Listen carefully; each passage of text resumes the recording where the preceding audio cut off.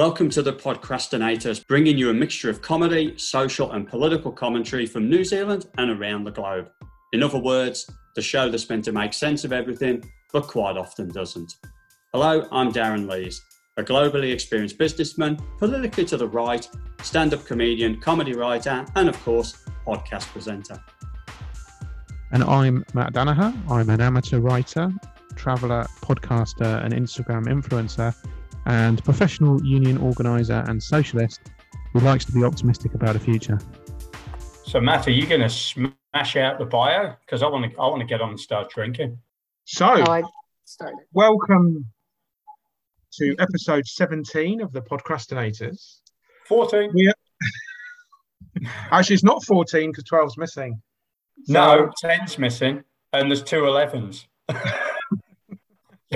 But then I called the third 11, I called it episode 13. So that means that's 12. No, there is a 13, there's 2 11s. So, welcome to a very special episode 10 and... No, not episode 2. Oh my God, I haven't even started drinking yet. I've killed him already. Welcome, this is all getting edited out. Welcome to a very special bumper episodes 10 and 12.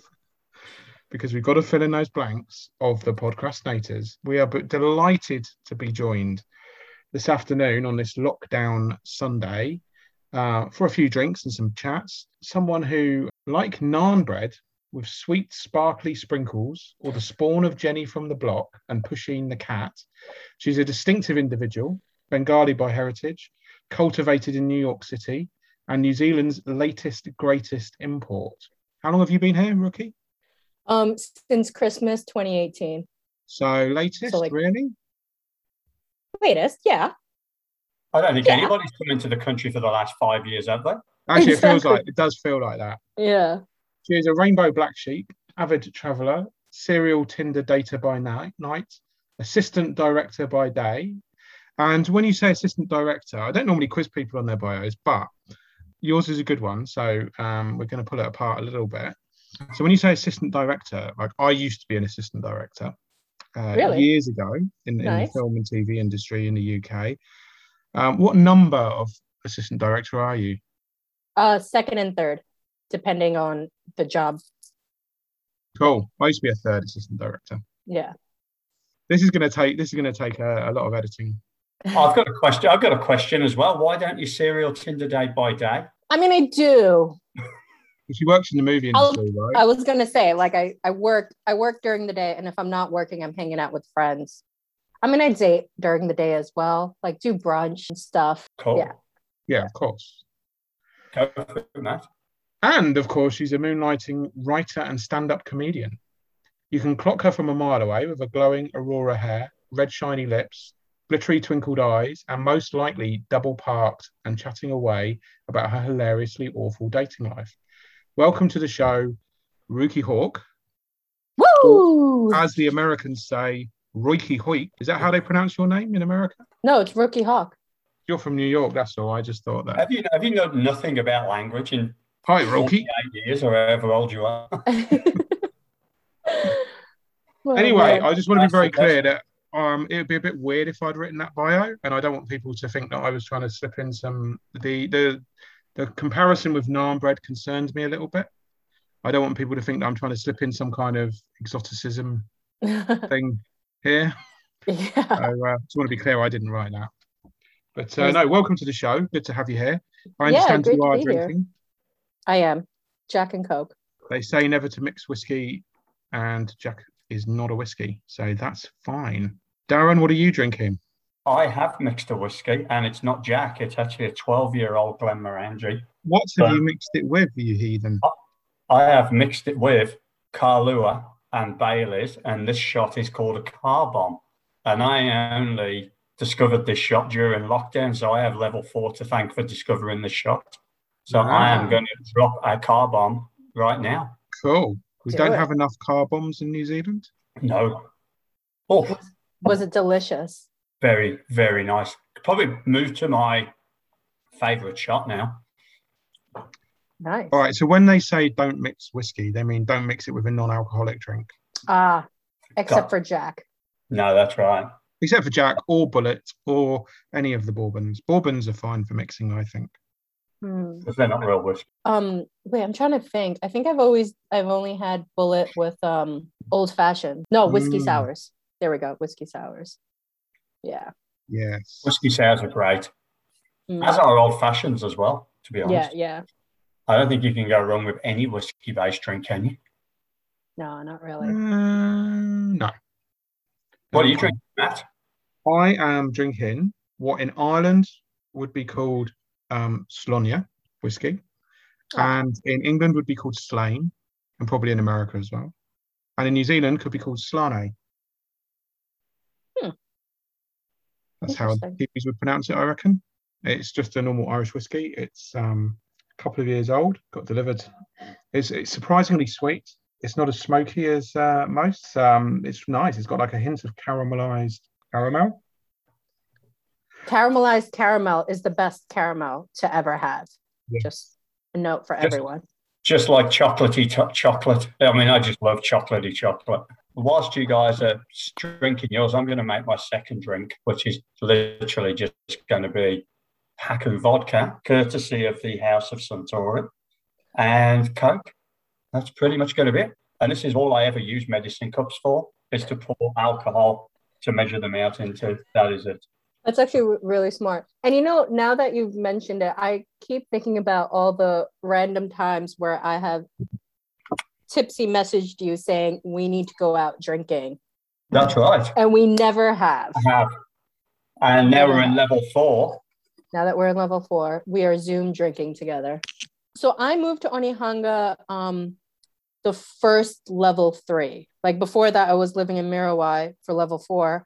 Oh, well, I was, working on a show that we can't talk about because of reasons, although it's the one show that everyone, like New Zealand's famous for. International show, I should say that. But I was working in QMU Film Studios and I was living out in Mirabai and it was beautiful. But when level 4 hit, still great, but like the New York City girl in me was just kind of like, beach life is wonderful, but also 20 minutes to go to a grocery store is driving me crazy. So it's hardly the Hamptons, is it, in Mirabai? It's hardly the Hamptons. Yeah. But yeah, so like Onehunga is like the best, in my opinion. Mm-hmm. Yeah, mine too. Sadly, I'm moving ever further away from it. So what have you been doing with yourself during lockdown? How the hell are you keeping yourself sane or amused? Oh, it's really interesting because surprisingly enough, I was dating this guy like exclusively. And he and I, we did break up like 2 months ago, but then we did that. I did that stupid thing where you kind of still see them because, the sex is great. And then the Sunday before lockdown, he actually that Saturday night, I did acid with my friends. And like, we went to this massive party called Circus of Lights and it was really great. I remember like taking pictures of me, like having a good time and like sending it to him. Cause in my mind, he was getting off of work at 7 a.m. And I was like, sweet, like I'll still be awake and like we can hang out or whatever. And then that Saturday night / Sunday morning at like 2, 3 a.m., he was like, oh, like I started seeing this other girl. So we're not going to see each other anymore. And I'm like, oh, okay. Like that sucks.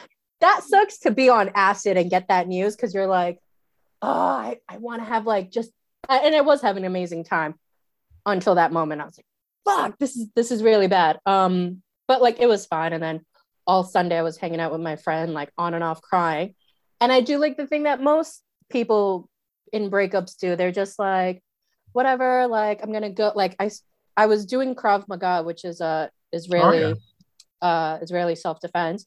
So I've been doing that for a few months and like dance classes. And I was like, I'll, get back into comedy and all that, like just very like be out, keep busy. And then I get the news that lockdown happens, like is going to happen for 2 weeks. And I was like, there goes my life. But surprisingly, it's not that bad. It's just Groundhog's Day every morning. And like the frustrating part is my body naturally wakes up at 8 a.m. Okay, like I guess I'm gonna wake up and like I have some like healthy habits that I'm like trying to keep doing, like wake up, open the shades, make your bed, brush your teeth, make coffee, have breakfast, do yoga, like just all these like healthy things. And like writing, reading, exercise, going out for walk. And then at night, like Netflix, talking.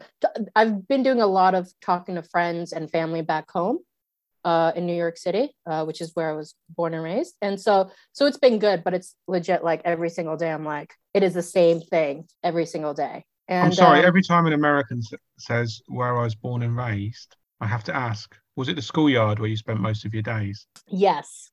Schoolyard. Were you hanging out, maxing, relaxing all day? Yes. Good. I'm trying to remember the rest of the lyrics, and I'm like, yeah, me too. And drinking. I wish I hadn't. I was like, wish I hadn't gone down that route. I think I don't even know what song that is, but all that came into my mind was "Milkshake" by Khalees. But I don't know why that song came into my mind. You don't know that song? Oh, Fresh Prince. No, I don't watch that bullshit. Well, obviously, I don't watch it now. No, really. Yeah, I know that you're old. But we had this on the last episode where I was the outsider that didn't watch something and everybody else did, or listened to something. But it's not about my age. It's just about my taste. Living under a rock. Better than maybe. Yeah. I'm glad to hear that you're developing healthy habits though, to cope with lockdown, because it is hard, isn't it? I mean, I'm lucky enough to have a full-time job, but I was so bored yesterday. I shaved off all my body hair and ate 3 pies. And if I keep that up, I'm going to come out of lockdown looking like a massive baby. I was so glad. I'm so glad that you shaved your body and didn't rub yourself in pies. That would have been way worse. Yeah, but like I've also feel like lockdown's a great time to do all those projects you say you'll never. Like the first day of lockdown, I cleaned out the garage, and like I'm like starting to do like one small part of like organizing and shit like that. Oh, sorry, are we allowed to curse? Yes, absolutely.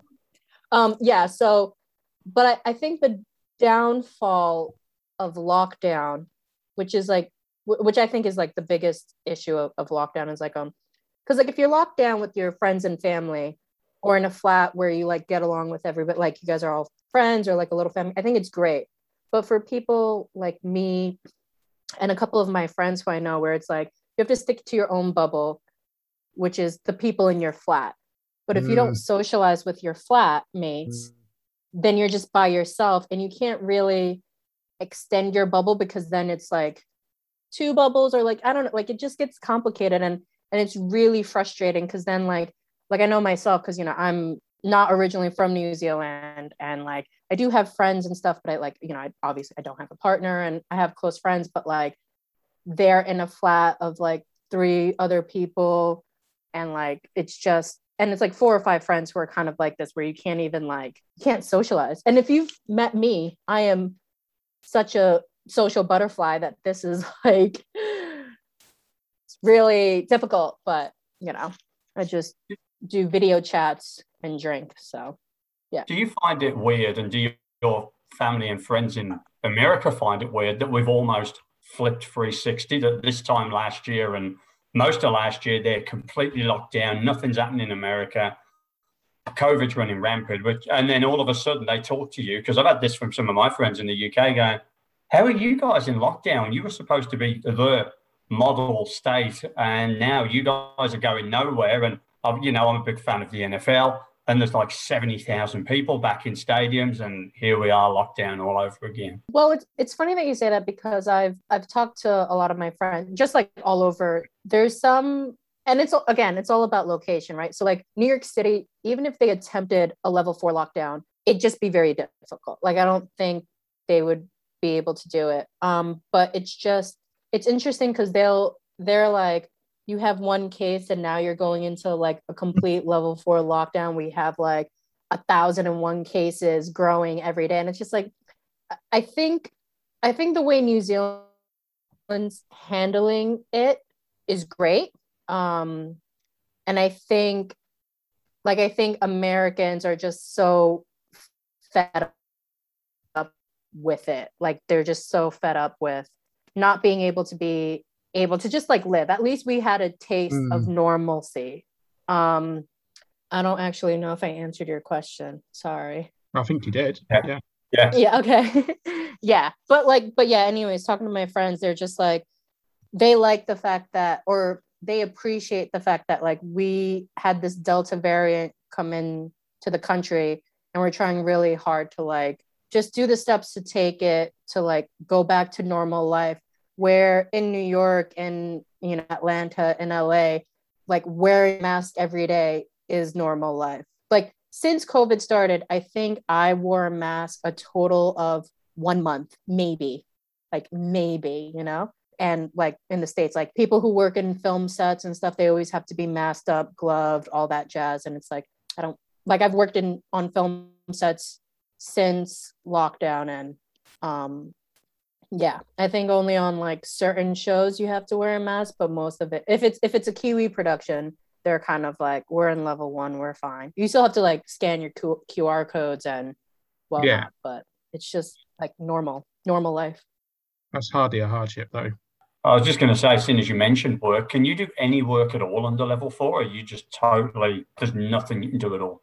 No, this is the most frustrating part about COVID. So I was working on pre-COVID, I was working on a really big international show. And then COVID hit. And I remember just being like, I don't know if I'm going to stay in New Zealand or New York, because this is when like COVID first happened and no one really knew anything about it and whatnot. So, but then like level 4 also kind of gave me a reality check of like, you don't want to be working 100 hours a week on film sets. That's just like, it's draining. Like I'm 32 years old, like with no life. And it's great. Like I love what I do for a living, but I remember being like, you know, kind of like,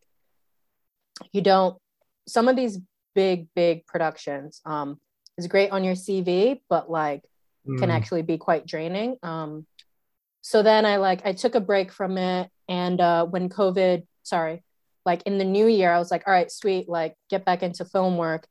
And every time I would get a job, this is like back in February, where we had those like sporadic lockdowns of level 3 or whatever. So like every time I got hired for a job, like within 2 days, we went back into lockdown. And it was just so frustrating, because it's like, as a freelancer, you get paid for work. And if you're not working, you're not making money. And it's just really frustrating. So, and even with this lockdown, like I was going to be a first AD on a music video, which is like my first time being a first AD. Oh, wow. Cool. And like it was a small job because, you know, it's a music video, but it would be like a great learning opportunity, great money, great networking, like all that jazz. And it was going to be the Saturday.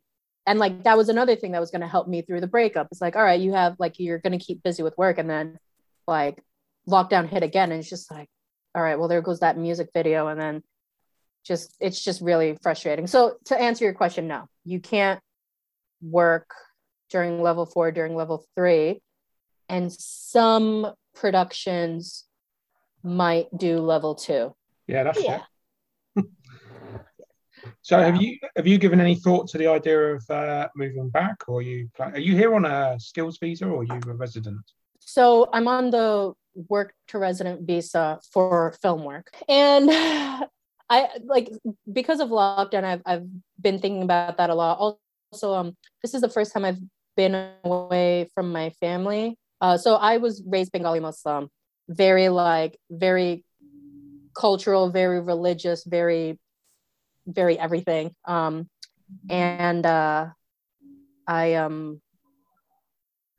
just always knew that life wasn't the life for me. And so because of working in film and being a freelancer, like I started traveling a lot. And so I did like, my first year I did like a month in Thailand, and then the next year I did 3 months in Europe, and then the following year was like supposed to be 6 months in New Zealand, and then the following year was supposed to be a year in Australia. Like that was like my game plan kind of thing. But when I came to New Zealand, like I fell in love with the country. I realized that I could work in my career here. Like there's a lot of international productions that happen in New Zealand. So I was like, all right, sweet. Like I'm going to live here. And so I went back to the States for 3 months, packed up all my stuff and came to New Zealand. And overall, I love it. Like my mental health is a lot better. My physical health is a lot better. The healthcare system might not be perfect in New Zealand, but it's way better than the States, you know? And so I was like, no, like New Zealand is definitely my home. But in saying that, in an ideal world, I'm here for 6 months and then I go back to New York for 6 months and I'm here for 6 months. Which might sound strange, but I know a couple of people in New York City who will do that. They'll do like 6 months in the States and 6 months in South Africa or something like that. Like ultimate goal, avoid winter at all costs. So yeah, so. Very understandable, definitely. I must admit, being a migrant from the Northern Hemisphere, that and in fact, my first year here was a year of no winter. Yeah. It's very appealing. Yeah, exactly. Because it gets damn cold in New York, right, in winter? I'm like, it's extreme temperatures. So like when it's winter, it's extremely cold. When it's summer, it's winter. Everyone's just like, oh, don't you need like a puffer jacket? Like I bought a puffer jacket and I've only worn it 4 days in the 3 years that I've been here, like a proper puffer jacket. And I'm just like, it's not. So I'm keen to just drop back a step, and if you are comfortable talking about it, what was your upbringing like in New York? You know, Bengali background and all that sort of stuff. How was New York growing up? And talk us through a bit about your sort of life, and that'll probably lead us into some questions later as well. It's really, so I grew up in the Bronx in the 90s. And like I, grew up in like an apartment building. And one of my fondest memories that I do have is, so it's like you come out of the building and it's just this entire massive block. Like it has to be maybe a 15 to 20 minute walk of a block of just buildings. And at the end of the block, maybe like, a couple of blocks away is where the primary school was, and across the street was the middle school, and in that same vicinity was the high school. So like I just remember very diverse, like the Bronx is very diverse, mostly with people of color, so Black, Hispanic, Asian. And so like waking up in the morning, like getting ready for school, it's like we would all like walk together in like a group. Like you kind of just like stop at each house and like the families will come out and like you just like walk together to all go to school. It's great. And then you go to the bodega to get your little snacks, 25 cents for a bag of chips, 25 cents for a little juice box. And like, yeah, it's great. And then after school, you kind of do the same thing, or like everyone goes to the park, the fire hydrant, the sprinkles, like it's the sprinkler system. Like, yeah, it's really great. And so like I said, like my family is Bengali, so all of our food would mostly be like curries and rice and things like that. And like my mom always wore like a hijab and like traditional clothing and stuff.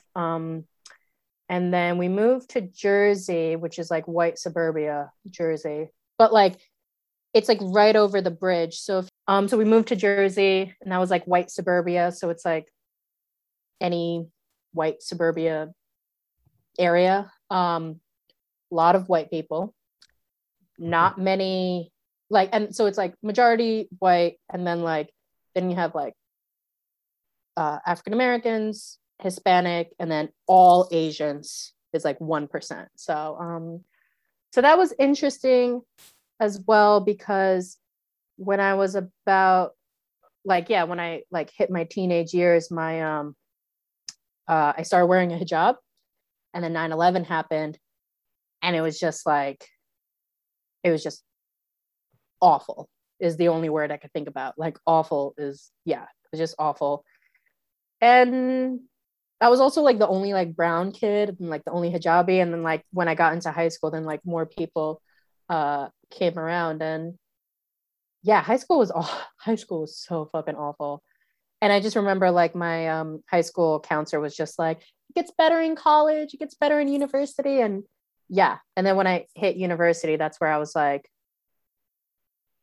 everything I did in like all my previous years was just like, it's just what you did, right? Like your parents tell you to like do the dishes, do your homework, clean your room, be like pray. Like, so that I was doing all the stuff because that's what my parents like told me to do.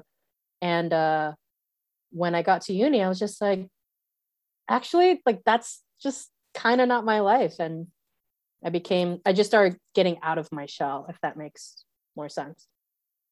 So was there a part of your life where you consciously decided not to wear the hijab? Was it Yes. because of what was going on in 9/11, or did you feel that was a time in your life that actually...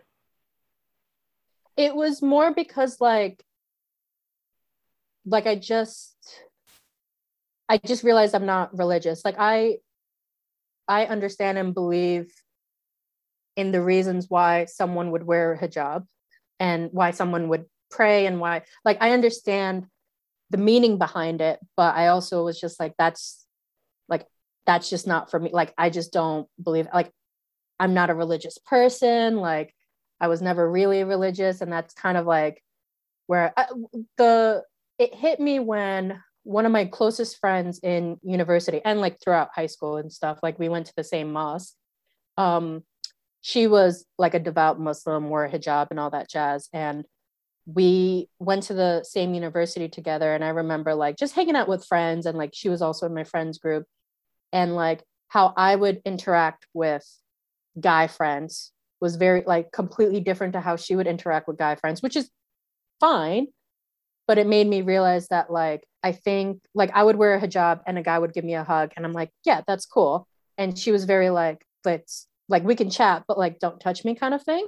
And I was just like, oh man, like I'm putting the wrong image out. Like I'm just doing something wrong. And I was like, I don't like the hijab is like a very religious thing that I'm like ignoring. And so yeah, I was just like, this isn't, yeah, it's not me. So I stopped. Hijab is quite a religious item of clothing, if that's the right terminology. Yeah. We obviously had the horrific mosque shootings a few years ago in Christchurch. And then our Prime Minister obviously puts a hijab on. And celebrates probably not the right word, but they're not offended by someone out of the culture wearing that or something.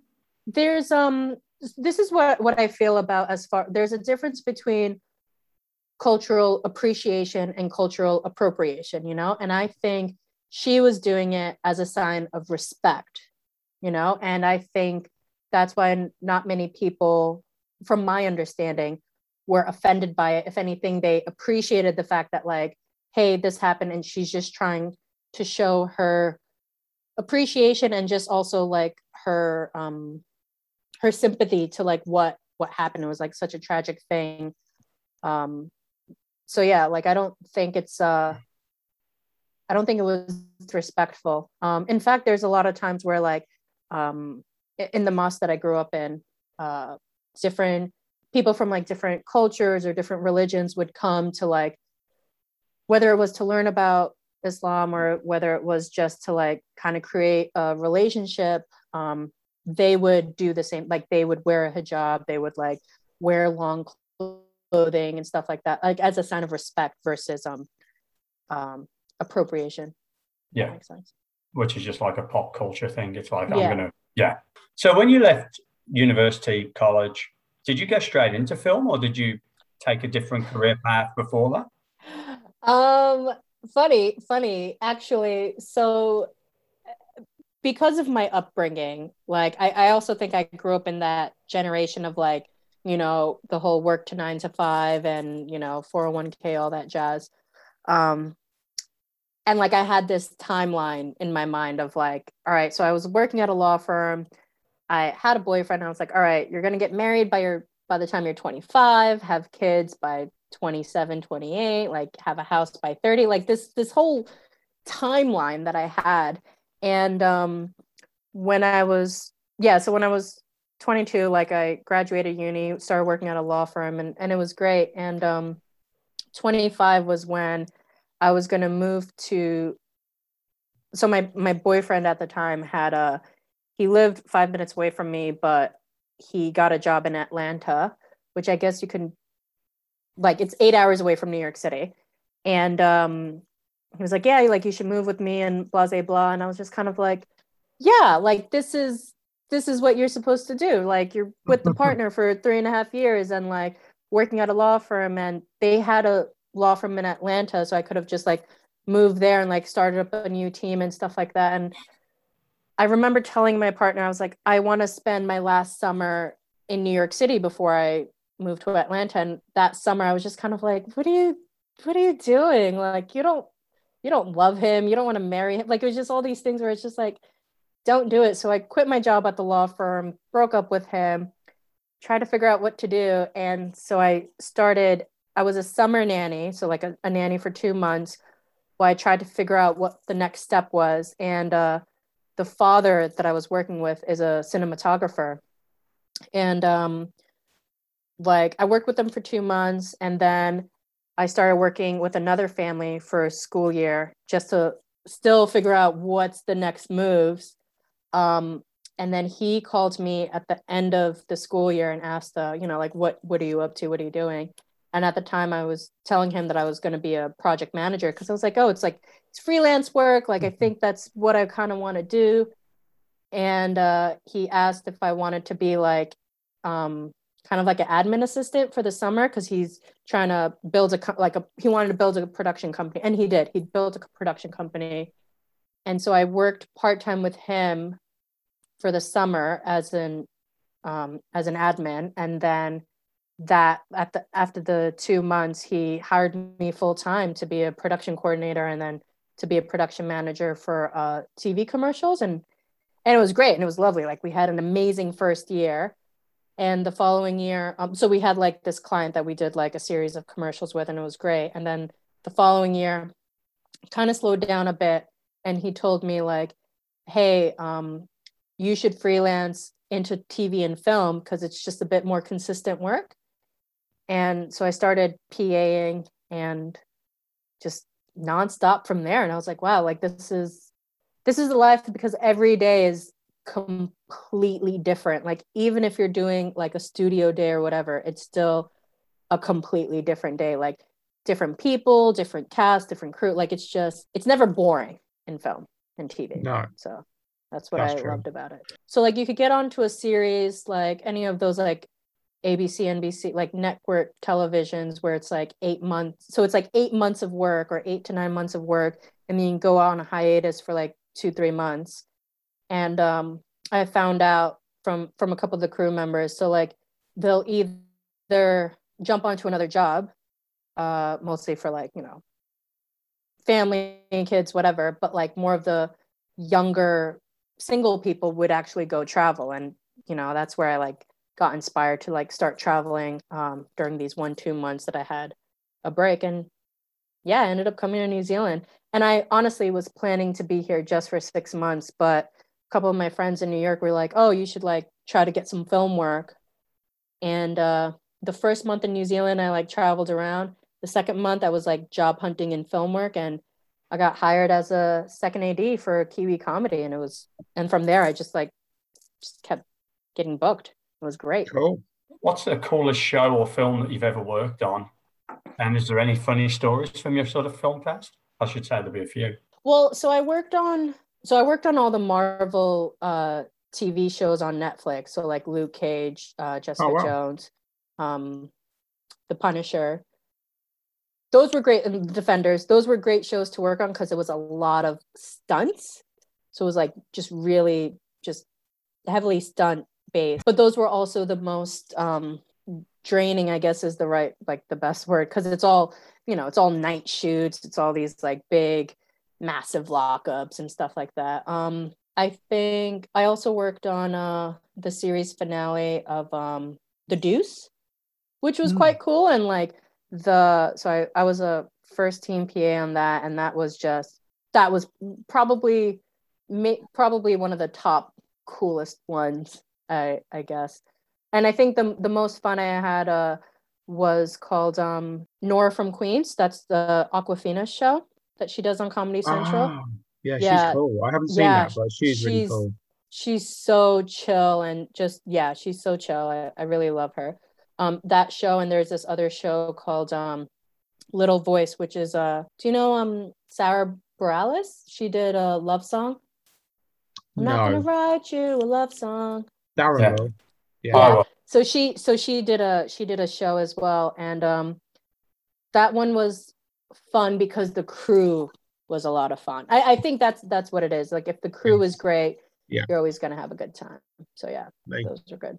Yeah, I was reading your, is it IMDb profile? Oh wow.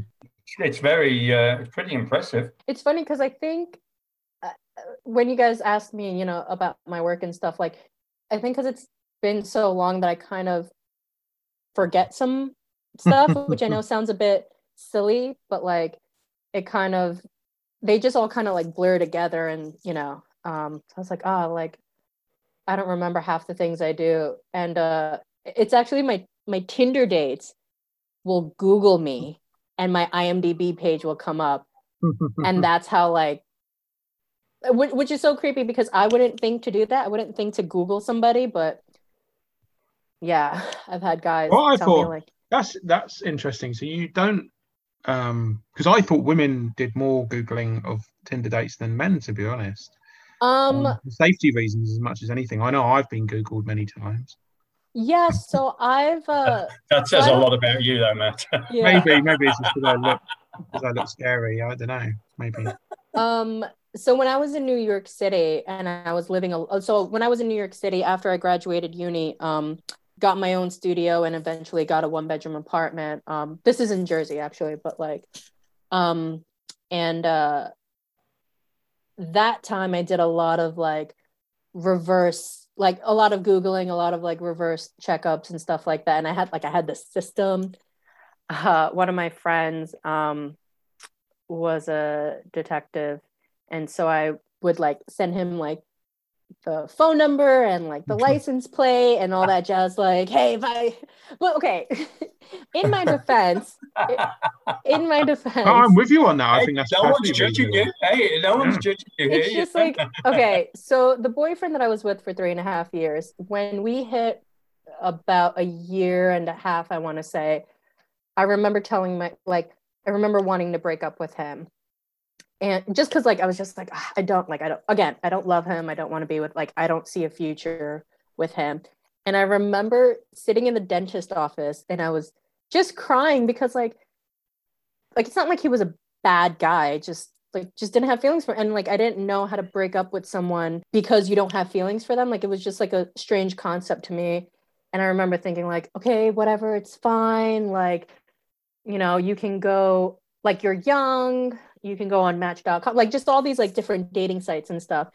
And the moment I said match.com, on the news, the TV reporter said match.com. And I was just like, that's strange. And I looked up and there was a serial killer who got his victims off of match.com. And I literally immediately stopped crying and was just like, well, he's never going to kill me.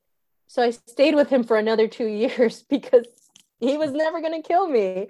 And then when I was working in the film industry, I started working. So like I was working in the commercial world, and then I switched over to TV and film. And the producer that I worked with on the commercials hired me to work on these crime recreation shows. And it was literally called Homicide City or I Am Homicide. And it was just all real life cases of murders that happened. And they were all like, most of them were murdered by people that the victim knew or whatever. And I just remember it got to a point where I did 4 seasons of that. And it got to a point where we all just got desensitized by murder and rape, which is really bad. Like, it's really bad. And I remember I would go on these dates with these guys and just looking at them like, would you murder me and how? And like, I just like had to stop because I'm like, I don't know if you're going to kill me. Like, I don't know. And so, yeah, it's just, yeah. So no, that's, we can't really say anything funny about that because it's pretty shit and true, really. So yeah, totally understandable that you would use detective contacts to find stuff out. Yeah. Although obviously we know detectives are themselves hardly the first ones to be trusted in this kind of thing. Yeah. No, they're a bit shady, aren't they? No, I was looking up the Match.com person while we were talking. And, I thought you were saying you were looking up Ruky on. Yeah, well, I've already done that. Must be really weird. But I go to like sites like IMDb, Matt, not Tinder and Bumble. So, although not that I'm willing to say on air anyway. Jason Lawrence was the Match.com attacker, 2009 to 2014. Yes, fucking crazy, fucking crazy. It's insane. It's insane. I'm a live on air kind of researcher type of guy. Yeah. I think it makes you realise that gay Germans have got a much better system. This kind of thing, doesn't it? Well, Well, what are you doing with this fucking Frankfurt? What are we doing here? because you know, in Germany there seems to be a big thing in German the dating scene, Matt. there seems to be a big thing in the German gay dating scene of cannibalism, Oh yes. but it's mutual. Yeah, the person who wants to eat, like, puts it in their profile. I'm looking for someone who wants to be eaten or have a part of them eaten, and then they arrange it. It's all mutually consenting. Well, it's like that actor. What is it? I think his name is like, I want to say it's not Arm and Hammer, but that's the name that keeps coming up. It's like Army, libel, Armin, slander. oh my God, I have to look up his name. But he was also, he got, what do you call it? There was this girl that like said that he was into cannibalism and like sent all these like photos of the screenshots and stuff like that. I have to look up his name. It's gonna drive me crazy. Yeah, we better make sure we get the right name here, because I don't want us to get shut down in our prime for accusing a well-known Hollywood actor. Oh no, Armie Hammer. Armie Hammer is his name. Yeah, Armie Hammer. Yeah. Yeah, it was him. Yeah, it was him. Not Armie Arm Hammer. and Hammer, the Not Arm company. and Hammer, but Armie Hammer. Yeah. So he was in Uncle, the movie Call Me by Your Name. Mirror, Mirror. Yeah. I know who he is. Yeah. So he's a cannibal. And it's crazy because he's really fucking hot. Like, I'm not saying that only creep like ugly guy. Yeah. Like it's insane. Like he's really hot. And I watch true crime recreation shows all the time, like, or true crime TV. Like that show, and then Hannibal. I watched Hannibal, like, and it's just like these very, very sophisticated, elegant men who are psycho killers. And it's just the classic example is Ted Bundy. Yeah. I was going to say, yeah. Good looking, very sort of persuasive and everything. And my favorite crime show is actually an American crime show called The First 48. I don't know if you're familiar with that. Yeah, that's a good one. Absolutely amazing show. So there was a movie I saw called it's a poorly done movie, but it's called The Craigslist Killer. And he was like this medical student, again, like very handsome, very educated, very like well put together, who was also a killer. And it's just, would start off with prostitutes and then just kind of like worked his way around and whatnot. It's crazy.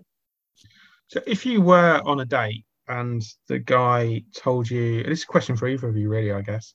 If you're on a date and the guy tells you that he is a murderer, but it was like another person of the same gender, brawl, it was a revenge killing or something like that. Like a Dexter, a vigilante? Yeah, or even a serial killer who goes and kills people who deserve to be killed. Yeah, exactly. Would you continue with the date and consider them an option, or would you like just cut it short as quickly as you could in a nice way without offending them and leave? I would very safely like play the game a little bit and then just kind of dip, because like even though they might have this like moral code, you kind of don't know when they'll snap, because that's the other thing. Like people just kind of snap, and it's like the show Snapped, where it's just people just get fed up and they kill someone. It's like that show. Yeah. I'm definitely familiar with that show, Snapped. Yeah, it's literally when one person just goes unhinged. Philip Markoff is the name of the Craigslist killer. So, I'm a massive true crime fan as well. I have books and books and books and books about it. So Darren, if you were on a date with a man and he told you that he was he'd killed a few people, would you continue with the date or would you cut it short? Yeah, it's sort of a bit unnerving. It's not something that would particularly turn me on to carry on with the date, to be honest with you. It's like, oh god damn, this is hot. I could get killed tonight. No. I think I would probably go, I'm just going to the bathroom and just and then call the police and go, there's someone you need to go and arrest. So Really? no, So I don't just think me, just me then. That male or would. female anybody. I don't think if it was a male or female date or anything, I think I'd be out of there pretty quickly. Fair enough. Just me that I'd consider it a mark against them, like to add to other things, but I wouldn't necessarily. It wouldn't be a deal breaker. But it's true what Ruky says though. 90% of women get killed by people that know them, whereas men, when men are murdered, it's less likely. Yeah. It's a weird stat.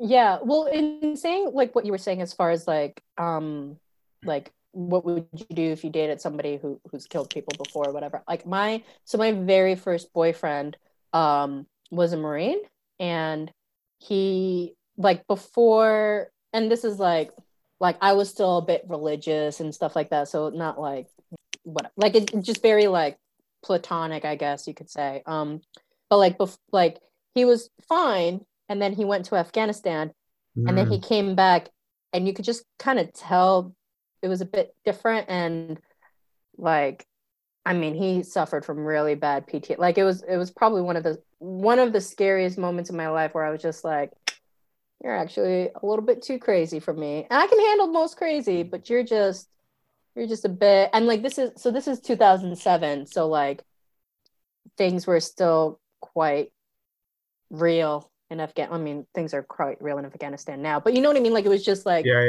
like just quite more warlike, I guess you could say. I don't know. But yeah, so no, people snap. And you're just like, you know what? You crazy. Can't deal with it. Yeah. It's like Alsatians. Never leave an Alsatian with a child. Yeah. But what I'm keen to go from here is obviously you've worked in the film industry and everything. What drew you into comedy? When in the working in film and stuff, I've always wanted to write, and like that's kind of the direction I want to go to, like more screenwriting and script writing and whatnot. And when I came to New Zealand, again, like didn't really, I came by myself, don't really know many people, didn't have I've noticed that most of my friends who are not from New Zealand somehow got a partner almost immediately coming to New Zealand. Like within the first 2 months, they got a partner, and like now their life is just with their partner. And I think that's great. I think that's fabulous and whatnot.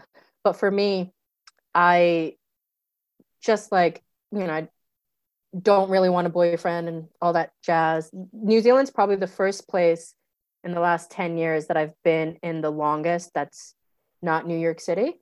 So in saying that, like just very outgoing, just always wanted to like hang out and stuff. And so to try to make friends, I would go out like the way I would normally in New York City, right? Like after a long day of work, because I don't like to drink by myself at home.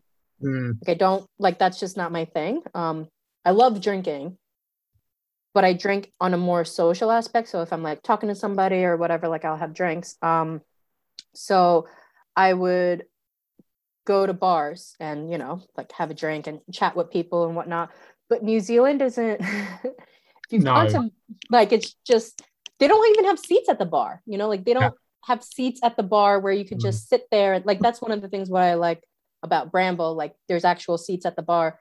So it's not painfully obvious that you're by yourself. Like most of the bars I've gone to, you have to sit at a table and it's just a bit awkward. And so with stand-up, I remember like I always loved watching stand-up comedy. I love, like I love watching it. I love going to stand-up comedy shows and like open mics and whatnot. And I remember thinking like, just give it a go. Maybe like it'll be a great way to like meet people and like also have an excuse to be at a bar on a Tuesday night and have a drink. Like it seemed like a good idea. So I just kind of like, that's kind of how I got into it. I'm not as active as I'd like to be for several reasons, but I do, when I do it, for the most part, like 80% of the time, I have like the time of my life.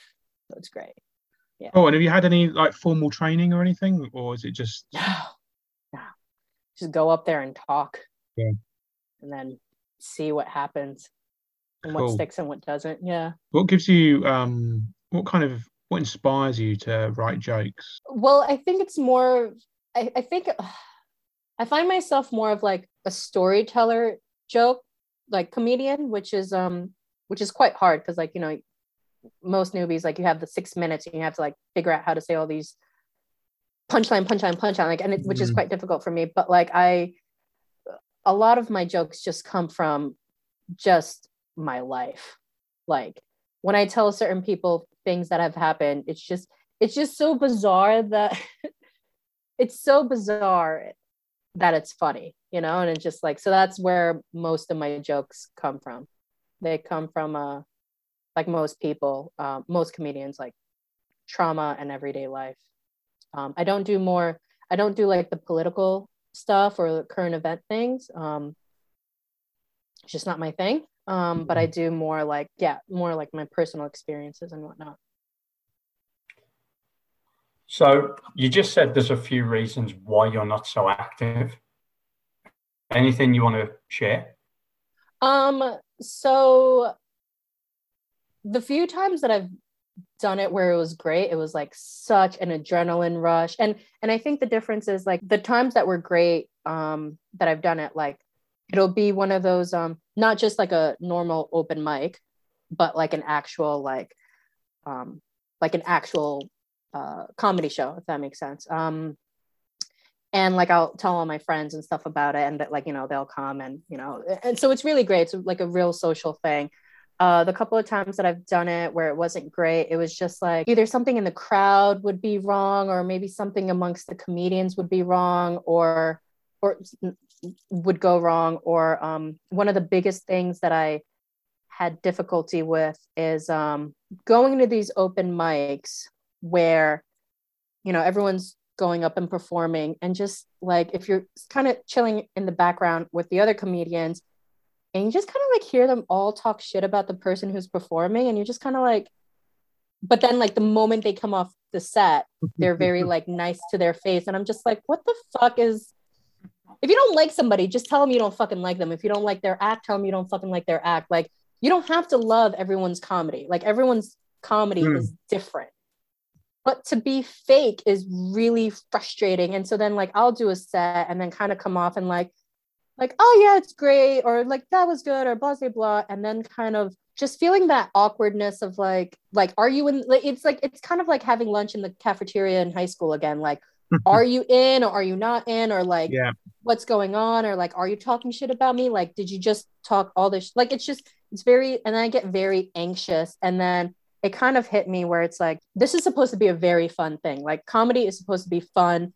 And like, I know that there are some comedians who are doing the stand-up because that's what they want their career to be. Like, this is their passion, this is their love, this is what they want. And I don't see myself as a career stand-up comedian. I do see myself in the creative aspect and whatnot, but like, I don't see it as a career. It's more of just like a social thing, like a hobby that I want to do, that I have fun doing. When it's not fun anymore, it's just like, why are you doing it? You know, kind of thing. Like, I kind of look at it as like sports, right? You have like the people in high school and university where they'll play football, and they're like, you know, that is one of their passions, but that's not their career. But they'll still do like the football clubs where they meet once or twice a week to like have a practice and have a game on Sundays or whatever, just to kind of like, because it is one of their passions. But the moment it stops being fun, it's kind of like, what are you doing? For me, that's my thing. Yeah, that's interesting, because I've never heard people at the back talking shit about the comedians on stage, which makes me worry that I'm one of the ones they're talking shit about. Or I say makes me worry, but I don't really care. But it's interesting that happens. And when I say it, like I was thinking about it as I said it, it was only this one bar with one of the comedians who I don't think is in the world anymore, that I think like kind of instigate, like, I don't know. It was just like, I just remember being like, this is, and I've talked to several other female comedians, and I've asked them like, hey, like, have you experienced this or whatever? And they'll be like, yeah, like, what the fuck? But in like a Kiwi way, not in the Bronx way, but yeah. Yeah. No, and you're definitely not the first female comic I've heard say stuff like that as well. Yeah. It's just interesting that you get a slightly different experience than what we get. Yeah. It's really frustrating. Yeah. It's just, just frustrating. As a female comic and person of colour, do you feel safe in the New Zealand comedy environment, or do you think there's a lot of work to be done? It's really tricky to say that for me, and I say this because I've gone to bars by myself at nighttime in New York City, where I've definitely felt safe. And there were some times where I'm like, yeah. So like, and when I go to comedy shows in New Zealand, like I always make sure like I Uber there, or, you know, like just to have a safe place to go and stuff. I feel like with anything in the world, there's definitely improvement. I don't think it's okay. I'll put it in. I'll give an example. I remember the first time I solo traveled to Thailand, I like had gone to this party hostel, but I emailed ahead of time to the party hostel like management, and I said like, hey, like my name's Ruky, I'm traveling by myself, just here are these things that I'm a little bit concerned about, like just wanting to know how, like what the situation is and whatnot. And they were like immediately emailed me back saying like what the protocols are and whatnot, and just like very like safe guidelines. And like when I got there, again, it was my first time traveling by myself away from friends and family and whatnot. And the three people in the management like immediately made me feel safe and like joined me into their crowd and whatnot. And I think, I don't know whose responsibility it is for, like, is it the host, is it the MC, or like who it is, but to like just make the comedians feel welcomed and like not a family, but just like, you know, like this is us, we're good, like if you have any questions or concerns, let me know, or whatever the case is. Which I never, like, I know there's group chats, right? Like everyone joins this group chat, the MC or the host will say like, these are the rules, the regulations and whatnot, like, but I think there could be just a better system. And I don't actually know what that system is. I know there's people who try to be like gig buddies. Like Amy Bird lives down the street from me. So like, I know if she's going to go on a gig, or if she's, you know, she does Love Lamp a lot. Oh, she does Love Lamp. Like I'll ride with her or whatever the case is. So I think there's steps being taken place, but there's definitely room for improvement, like most things. It's interesting because I think one of the questions I had is whose responsibility should it be? Is it the venue owner? Is it the producer? Is it the comics themselves? I mean, it's probably a collection of them all, right? I think it is. I think it is. I think there have been 2 times where I had like a really god awful experience, and I remember those 2 times where I was like, you just need to take a break until you're 100% back to like being able to do it. And the first incident was just kind of like I had a heckler who said like, take your shirt off, blah blah blah. And the thing is, I know a lot of people are like, just heckle, like just tell them off back, or, you know, whatever the case is. And I'm just kind of like, but why? Like, first of all, that like, okay, yes, you can't control the audience or whatever the case is. But I think what should have happened was when that person said something, he should have immediately gotten kicked out. Whether it was from the venue, like the people at the venue, or the MC, or the producer, like immediately should have been kicked out. He should have not been able to see the rest of the show. And it just like, I remember I had so many things running through my mind when he said that, like, because part of me was, because regardless of what the heckle is, like you have this script in your mind that you're reciting. And yes, there's a room for somebody to like maybe answer your story, like, you know, just like shout out something or whatever, like there was room for that. But like he was heckling the entire thing, and it's just like he should, like, why didn't you take him out? And then I was just like, you know, doing the whole victim blaming to myself, like, like I've had people tell me that I probably shouldn't dress the way that I do when I go to, stand-up shows. And it's just kind of like, well, I'm going to a bar, potentially meet somebody. So yeah, I'm going to dress like I'm going to a bar. Like the stand-up comedy bit is 10 minutes of my life / 2 hours. Like, you know what I mean? Like, it's just like, and also who cares? Like, I want to dress how I want to dress. Like, who gives a shit? Like, exactly. I shouldn't have to dress in sweatpants and a t-shirt. Like, who gives a shit? And so it was that. And then it's just like, how to deal with a heckler in general. And then like, did I overreact? Did I underreact? Like all these things are just going through my mind. And I remember putting it up on Facebook, and I had a lot of female comedians, like, try to help me and give me advice and like, whatnot. And it was great. But I think when that happened, it was just like, why the fuck did he stay? Like, why the fuck was he still there? Like, why was he still there? You should have fucking immediately taken him out. And, it was not handled right at all. And there was a huge part of me that I feel so guilty for saying, but it's like, because the person after me, she's a very sweet girl, but she's also a very petite blonde. And like a little part of me, which I feel so bad for thinking, but I was like, what if she was on first and the heckler said, hey, take off your shirt? Would the bar treat it differently because she's a petite white blonde girl? Or like, what would have happened, And it was just like, and it was really, I hated myself for thinking like that. But at the same time, I'm like, well, no, what if? Like, what if she, like, would they have handled it differently? And it's really frustrating that I even thought about it, but it's also true, The legitimate question, definitely. Yeah. You genuinely don't know the answer to that question. So, yeah. And I remember, so it was that. And then I also said, like, what, like, if it was a white male comedian, like, how would it have been addressed? And I remember there was a white male comedian who saw me say that. And he was just like, like, do you think it would have been different if it was a white male comedian? I'm like, fuck yeah. And then he proceeded to like kind of say like how if it were him, like, and he responded back, there's that chance of like getting into a bar fight. And like, I understand that male comedians probably have the fear of a bar fight, but like, get fucked. Like a bar fight is 100, because a bar fight would happen at the bar.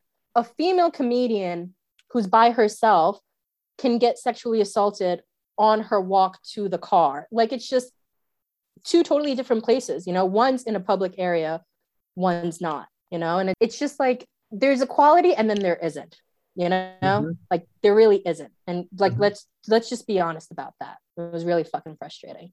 Without sort of breaching any confidentialities, obviously you've probably talked to a lot of females in the community, whether it be gender diverse, race, or anything like that, white, brown, anything like that. I think, unfortunately, for females and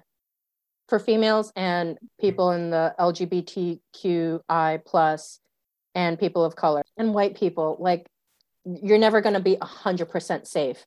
But I think, yeah, it's always going to be a bit dangerous. And it's really annoying because you have to always think about, like, when I go out drinking by myself, I think about all of the precautions I need to take before I do. And it's really frustrating because like I want to have a good time. I want, like, I Uber places so that I can drink and have a good time. And also like watch what I'm drinking so I don't get too plastered, because like I am by myself and I am drinking and whatnot. And it's just like, and I'm not saying that guys don't have to think like that, but they probably don't have to think as much as I do, or as no, women. We don't have to think like that. We don't have to think like that. I can go and get blackout drunk and wake up on my bedroom floor at 5 o'clock in the morning.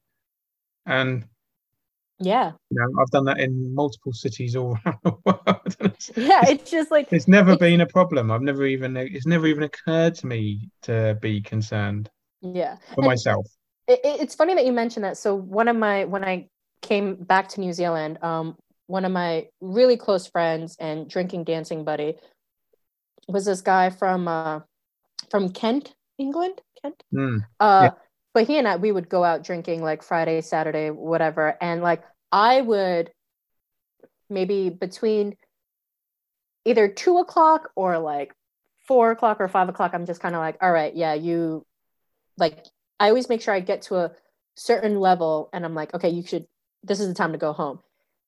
This motherfucker, fucking 7, 8 o'clock in the morning. Hey, what's the passcode to get back into the building? Just like passed out drunk in front of the hostel or in front of the apartment. And it was just like, always had his wallet and cell phone, like never got robbed, but just would be passed out in like fucking a park bench or whatever. And I'm like, God, I could never do that. That's the second part. Yeah. I have to say, over the last couple of years, I've personally found Central Auckland not to feel as safe as what it was a couple of years ago. That's from a male point of view. I don't feel as safe in Central Auckland as I used to. So I can only imagine what other people might feel like. Yeah. And I don't know why, but this is like from the Bronx and like I've never needed to, but like I've always carried around a pocket knife with me. Like all the time, I would always carry around a pocket knife. And only in New Zealand, if I mention it to someone, they're just kind of like, why? Like, and that it's one of my jokes in my stand-up of like how in the Bronx, if I tell somebody I walk around with a pocket knife, they're just like, why do you have a pocket knife? You should be holding a Glock. Versus New Zealand, they're like, why do you have a pocket knife on you? It's just like, that's just the difference, you know? Yeah. But again, without trying to breach any confidentialities, do you feel the female and people of colour have somewhere safe to turn to in the community to express these feelings, or do you feel that just there's not enough places, or there's no feeling of confidence that if you said something that someone would seriously act on it? So when I had my incident happen, well, actually, no, there's two different. So it was that incident that happened, and I was also like when lockdown happened, or the second round of lockdown, there was this huge group chat with all stand-up comedians where it's supposed to be a writer's room. Oh yeah, we were in there as well. Yes. And you know, whatever, like group chats, they're always going to go off topic. And there were so many times where it was just getting a bit too toxic, like just male toxic. And it was just like, all right, and less about the writing. But that ends up happening the more people you add. So I did get that. And so I remember I created a group just for female non-binary people to be a part of this group. So whether it was just to have like a writer, I mean, we never actually had the writer session, but like writer session or try out a joke, or like, hey, if someone's going to this comedy gig, like who else is going? Let's like ride together. Or like if there are several people at a gig and they're going home, like, you know, people will be in the group chat saying like, hey, I got home, or, you know, whatever the case is. So there was that group. And I know, I believe Kuda started another group for like people of color and Maori Pacific Island. So I know that there are groups where people will say, hey, like X, Y, or Z happened, or, you know, what have you. And I know for the female group, people will be supportive. Like you say an incident happened, they'll put in their advice of like, hey, go to the guild or go to this, or like, you know, they'll address it in a proper way and give advice and be there for moral support and whatnot, which I think is really good. So there are outlets, but I think the sad part about these outlets is that somebody had to be a victim or just felt like they had to do something in order to make these groups happen. And like that's, instead of somebody just, whether it's the guild or somebody or a seasoned comedian or somebody who's been in the New Zealand comedy world for a while, to just be like, hey, this is happening and we should make a change. Like it's quite unfortunate that like myself, who I'm not really, like I'm new-ish and I'm not like, to just make these groups because we just felt like there's like a voice that's not being heard. It's quite unfortunate. I think it's quite sad actually, because I think the more you segregate the comedy community, the less everybody gets out of it. Yeah. I think it's important to make sure voices are heard, but the one thing I get really aggravated about is when people will reach out to me to do a comedy show because it's just like the lineup is just all white male comedians. It's like, hang on, don't ask me to be part of your show because I'm the token person of color, like I'm the diversity quota. Like, ask me to be on your show because you honestly think I'm funny.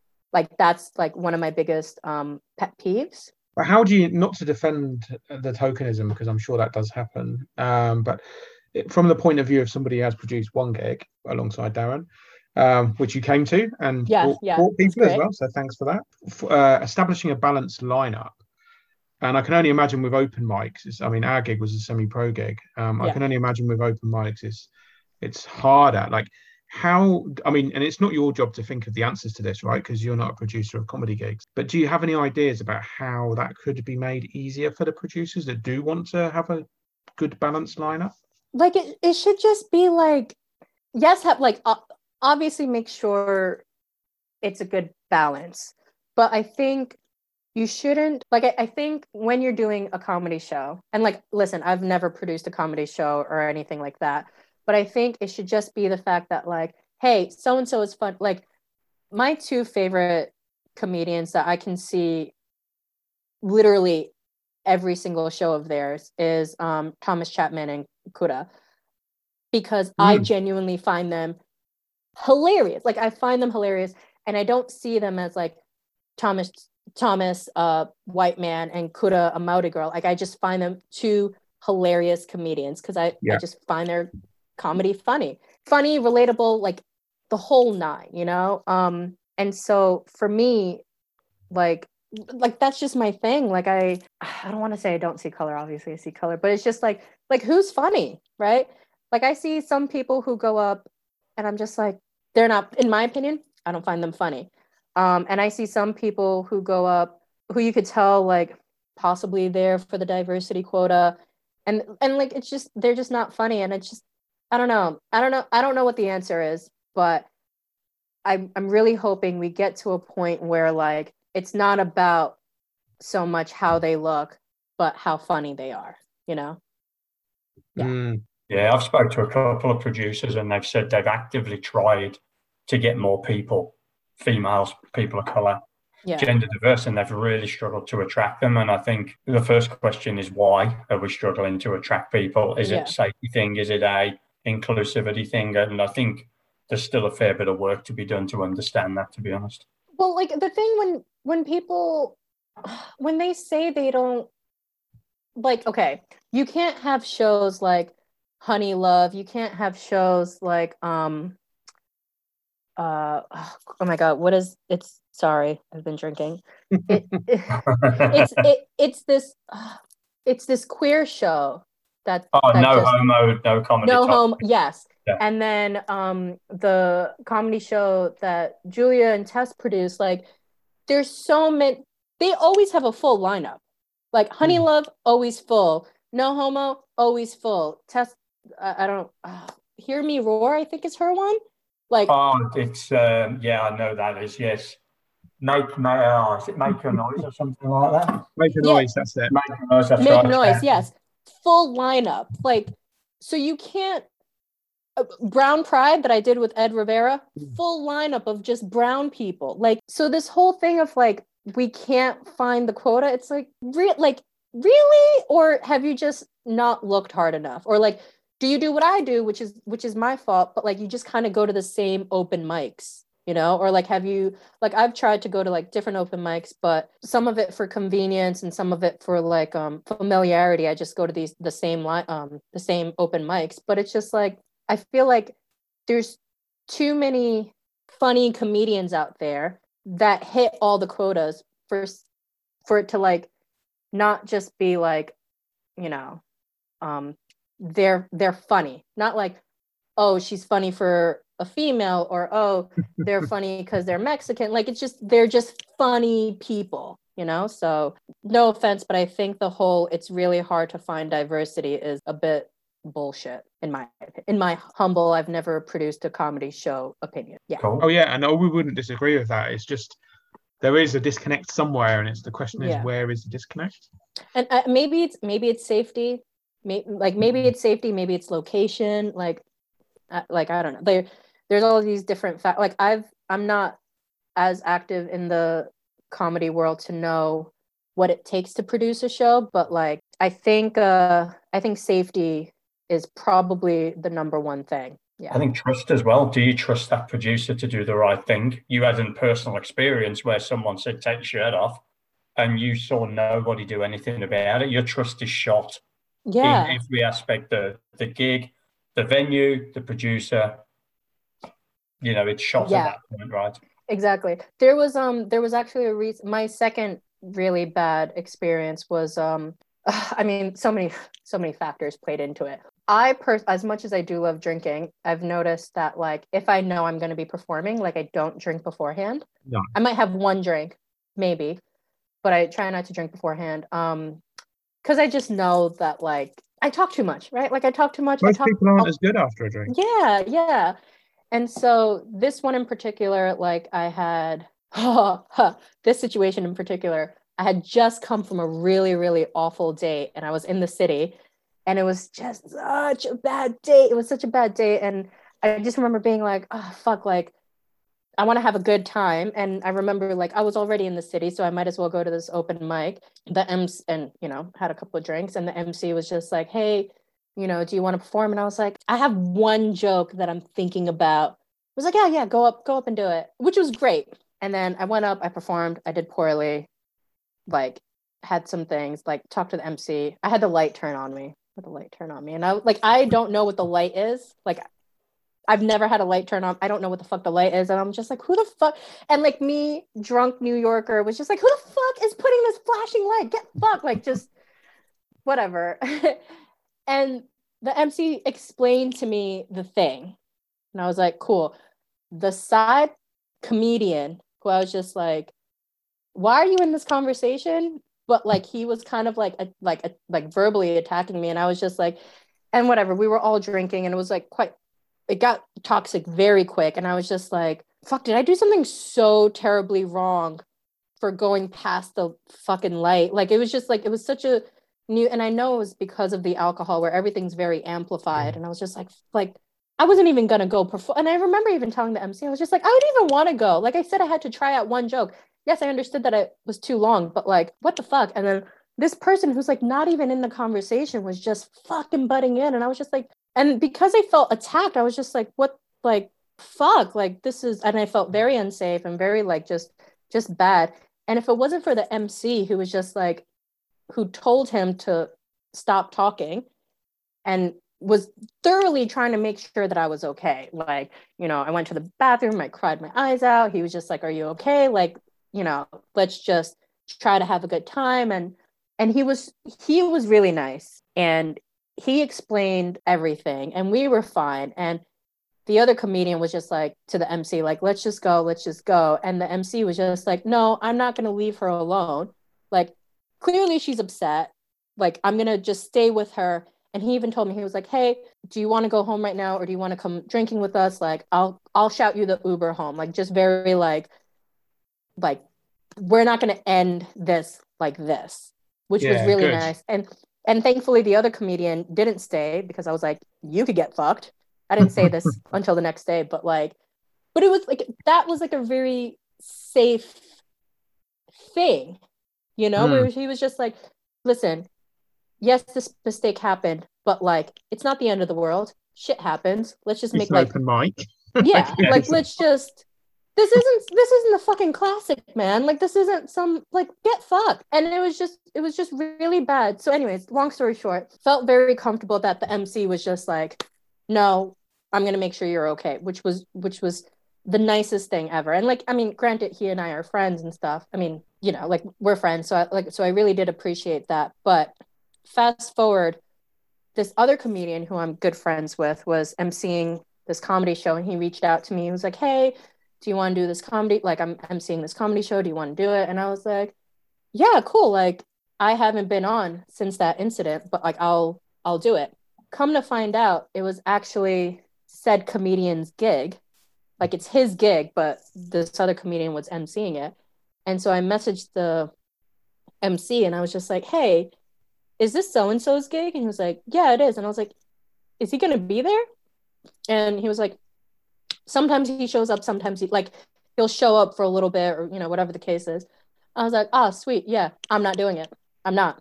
And then he was just like, okay, and then the MC was like very understanding. He didn't like pry or anything like that. He was like, okay, you're not comfortable with this person. That's totally fine.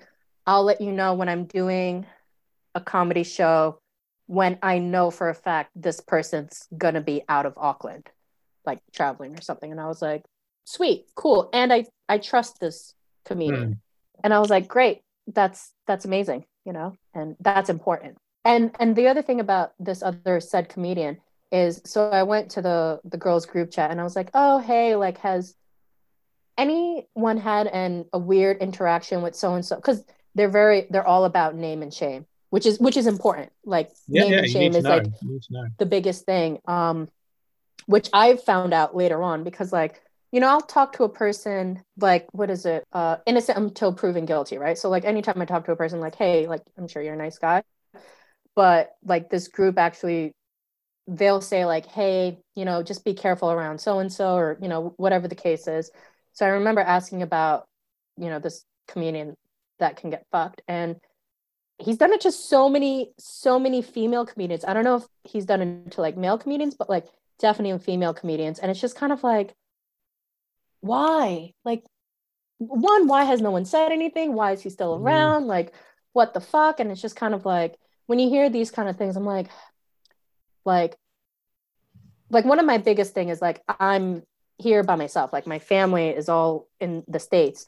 Like, God forbid something happened to me. Like it's a scary thought. Like, and the one thing that really annoys me that people will say is, because I know that like going out by yourself drinking is like, it's a bit unheard of, especially if you're a female. And so when I like say that I do it, like there's a little bit of like, oh, aren't you worried that something? I'm like, of course I'm worried, but like I still, how else am I going to social? Like, how do you socialize in New Zealand? Why should you adjust your lifestyle because of other people's behavior? If it's other people's behavior that is the problem, which obviously it is in this case. Yeah. The weird thing is, I even know who you're talking about. I mean, I don't know about the incident, but I can just tell who you're talking about from what you're saying, and yeah, that in itself is fucked up. Exactly. That, like, I don't even have to say the person's name, and people will be like, I know who it is. Like, that's how you know. But I appreciate your brutal honesty in that, and I just hope as a community, whether it's the guild, whether it's promoters, whether it's venues, we can sort this out, because I think it makes the community a poorer place if we can't get this sorted out, to be quite honest. So, but I thought what would be good, we're kind of getting towards the back end of the show now. It's about time we got into having some fun chat about some fun things. And for those of us that are very lucky to be your friend on Facebook, we've seen some amazing Tinder type related screenshots and stories and stuff like that. So you obviously make this a fun part of your life in some respects as well, and not afraid to share some of your experiences. Have you got any kind of funny dating app, Tinder, other platforms, Tinder date stroke comedy related stories? Yeah, so I have the ones in New York City are endless. They're hilarious. I had this one in New York City where it was a Saturday. Me and this guy matched on, I don't know if it was Tinder or Bumble. I can't remember. So I'm on Tinder, Bumble, Hinge. Nice advertising. Yeah. And yeah, but it was cool. Like he and I it was a Saturday. We're both out doing errands, just like calling and messaging and voice noting each other throughout the entire day. And it was really lovely. And like toward the evening, afternoon, he was just like, I was like, oh yeah, I'm hungry. I might go to this bar and have some food. And he was like, oh, like me too. Do you want to catch up? Like, maybe we can meet at the bar and have a drink and whatnot. And I was like, yeah, sweet. Sounds good. And so we go, and you know how like at bars, there's seats at the bar and then there's high table. So we're sitting at the high table and ordered food, ordered drinks. my food comes out, and this guy comes and tries to take my food, and I was just like, what are you fucking doing? And he was like, oh, this is my food, like I ordered it. And I was like, no, I ordered it, like this is my food, like who the fuck are you? And like my date had gone to the bathroom, so I'm just kind of like, what the fuck is going on? And then the waitress comes with his food, and we both ordered the same, wings and fries or whatever. He was like, oh shit, like my bad, this is my food. And I was like, why would you think this is yours? He was like, it's on the same tab. I'm like, why is your food on our tab? Like, it was just so strange. And then my date comes, and he was like, oh shit, my bad, this is my brother. And I'm looking at him like, you brought your brother to our date? And he's like, no, it's just that like I was hanging out, like my brother was with me the entire day while we were doing these errands, and he was sitting shotgun every time I was talking to him, and just thought he could be like the DD or whatever. And I was like, it was just so confusing. And it's just one of those things where the sad part was, even though physically I was more attracted to my date, like everything else, I was actually more attracted to his brother, because his brother was funnier and he was more chill, and just more like, we ordered like very similar, like we ordered the same food, we ordered the same drinks, like it was really cool. And I just remember being like, well, this is awkward, because like I don't like my date, I find my date very boring, but his brother's quite, like, it was just a fucking awkward situation. I'm like, who brings their brother to a date, a first date at that? And so that's happened. Really weird. That is very strange. There's no So I find dating in New Zealand a bit difficult, because I find most Kiwi guys are cruisy, is the word I'm going to use. They're very cruisy, very content with their life, which is totally fine. But I'm very like ambitious and driven, and like, yes, I am where I am, but I want to go up, where these guys are just very cruisy. And I understand that there is this fascination with meeting somebody from New York City. Like, I'm not gonna pretend that that's not exciting, because if I were in New York City and I met a guy from New Zealand, I would be very excited to like know about their country and whatnot. So I do get that. But I remember going on this one day, and it was at the Bramble, and the guy was from Queenstown or whatever, and he hears that I'm from the Bronx, and he just starts rapping, like actually rapping. And I remember sitting there being like, oh, fuck no. Like, was it the Fresh Prince theme tune after you said no, he was just fucking, I don't even know what the hell he was talking about. He was just fucking rapping. I was like, what the actual fuck? And I have to pour myself another drink, because I'm getting PTSD from these revealing these dates.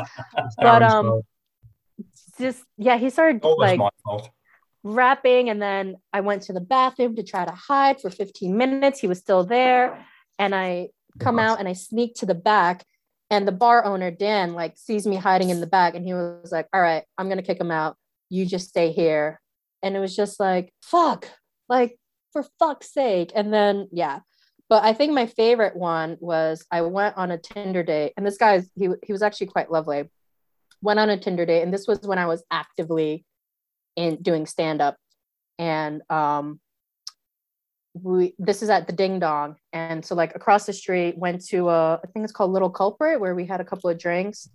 And then I told, like, he knew I did stand-up, and I was like, I wasn't going to invite you to watch me, but like, you seem cool, so like, why not go and have a good time and whatnot. So I did my stand-up about him, which was hilarious, like just very off the cuff stuff, and proceeded, like, had a great time, like drank till probably about like midnight, 1 a.m. And then following Tuesday, back at Ding Dong, like did our jokes. And then one of the comedians was like, hey, like, your date's cool, you're cool, like we should go out, like, and keep drinking. And I was like, yeah, sounds great. So like, he and I went, like the three of us, maybe another comedian went out as well, drinking till like 2-3 a.m.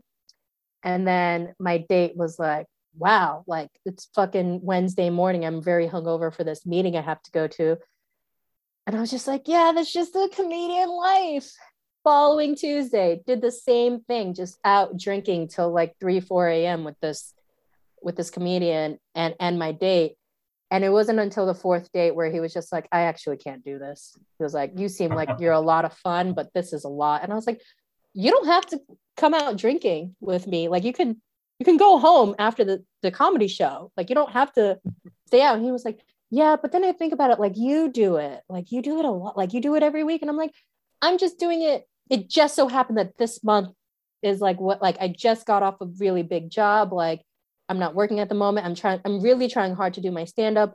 I also don't work on Wednesday. So I can stay out drinking till 2, 3 a.m. Like if I were working, best believe I'd be home by 10. Like it was just like, but it was just hilarious because now he thinks I'm this girl that drinks till 3 in the morning. And I'm like, that's okay. But yeah. But funny enough, so I would go to these bars and like have my, like a lot of my stand-up is about like my dating life and stuff. And there was this one guy that would be at all these shows and I had a crush on him. I was like, oh, like you're cute, whatever. But like, he never really actually, like we talked a little bit, but not really.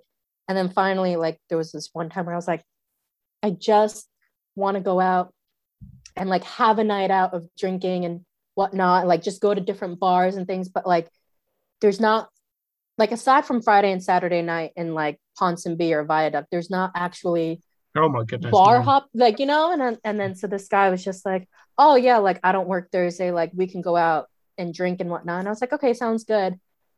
And which I was shocked because then I found out he actually had a huge crush on me. And I asked him, I was like, why have you never asked me out before? And he's like, just didn't want to be in your stand-up bit. I just didn't want to be another guy. Understand? Like he was like, I've heard all your jokes and like, just didn't want to be in your routine. And I was like, because you will. You're gonna be in my routine now. So yeah. It's really quality. Yeah.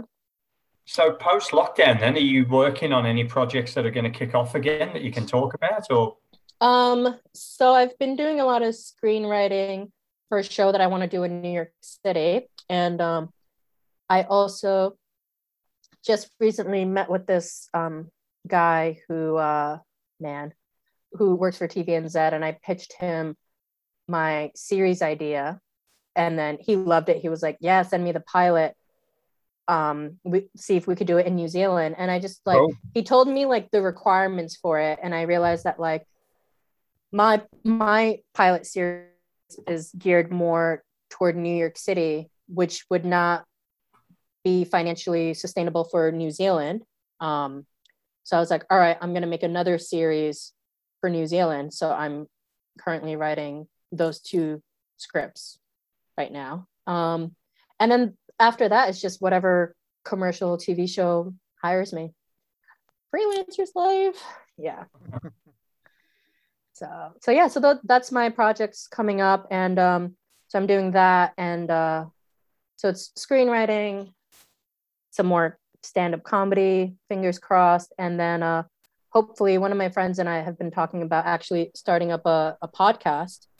Yeah. So about like a kind of like trauma bonding. So we'll see how that goes. So those are like the kind of projects that I'm coming up with. Yeah.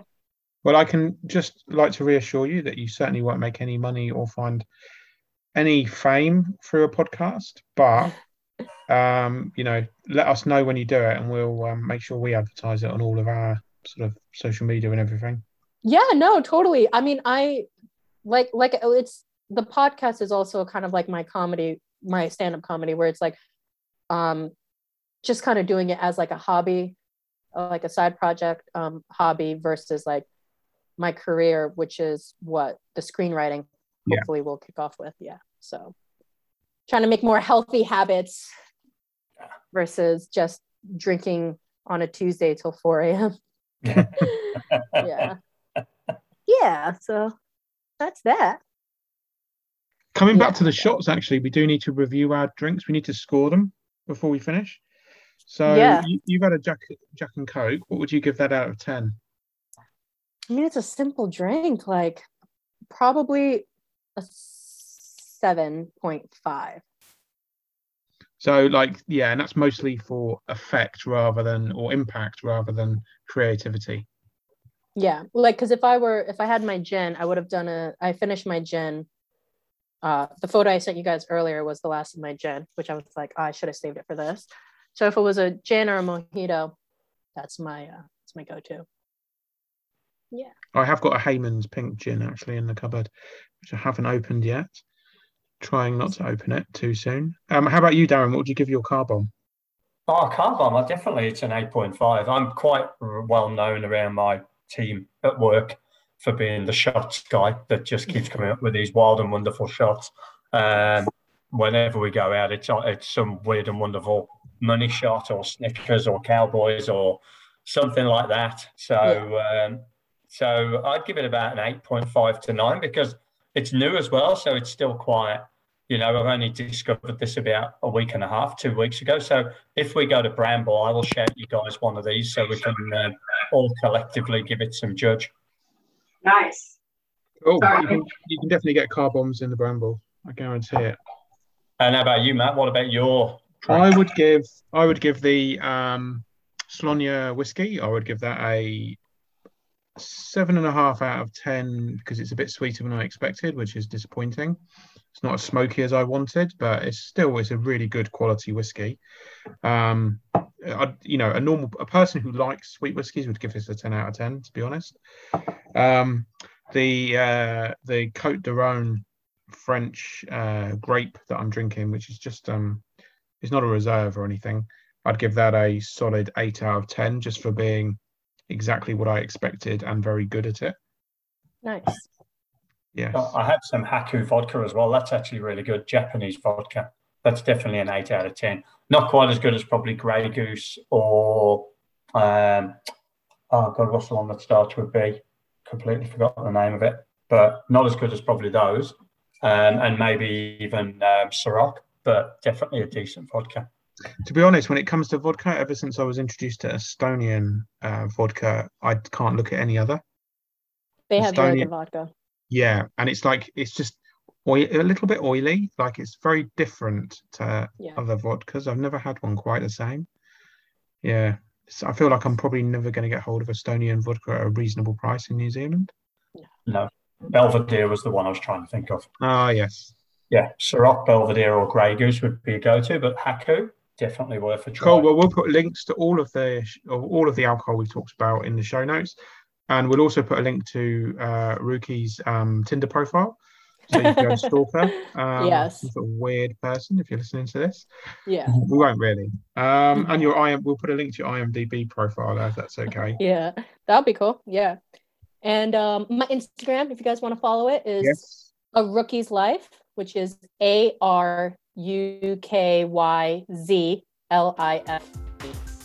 Yeah.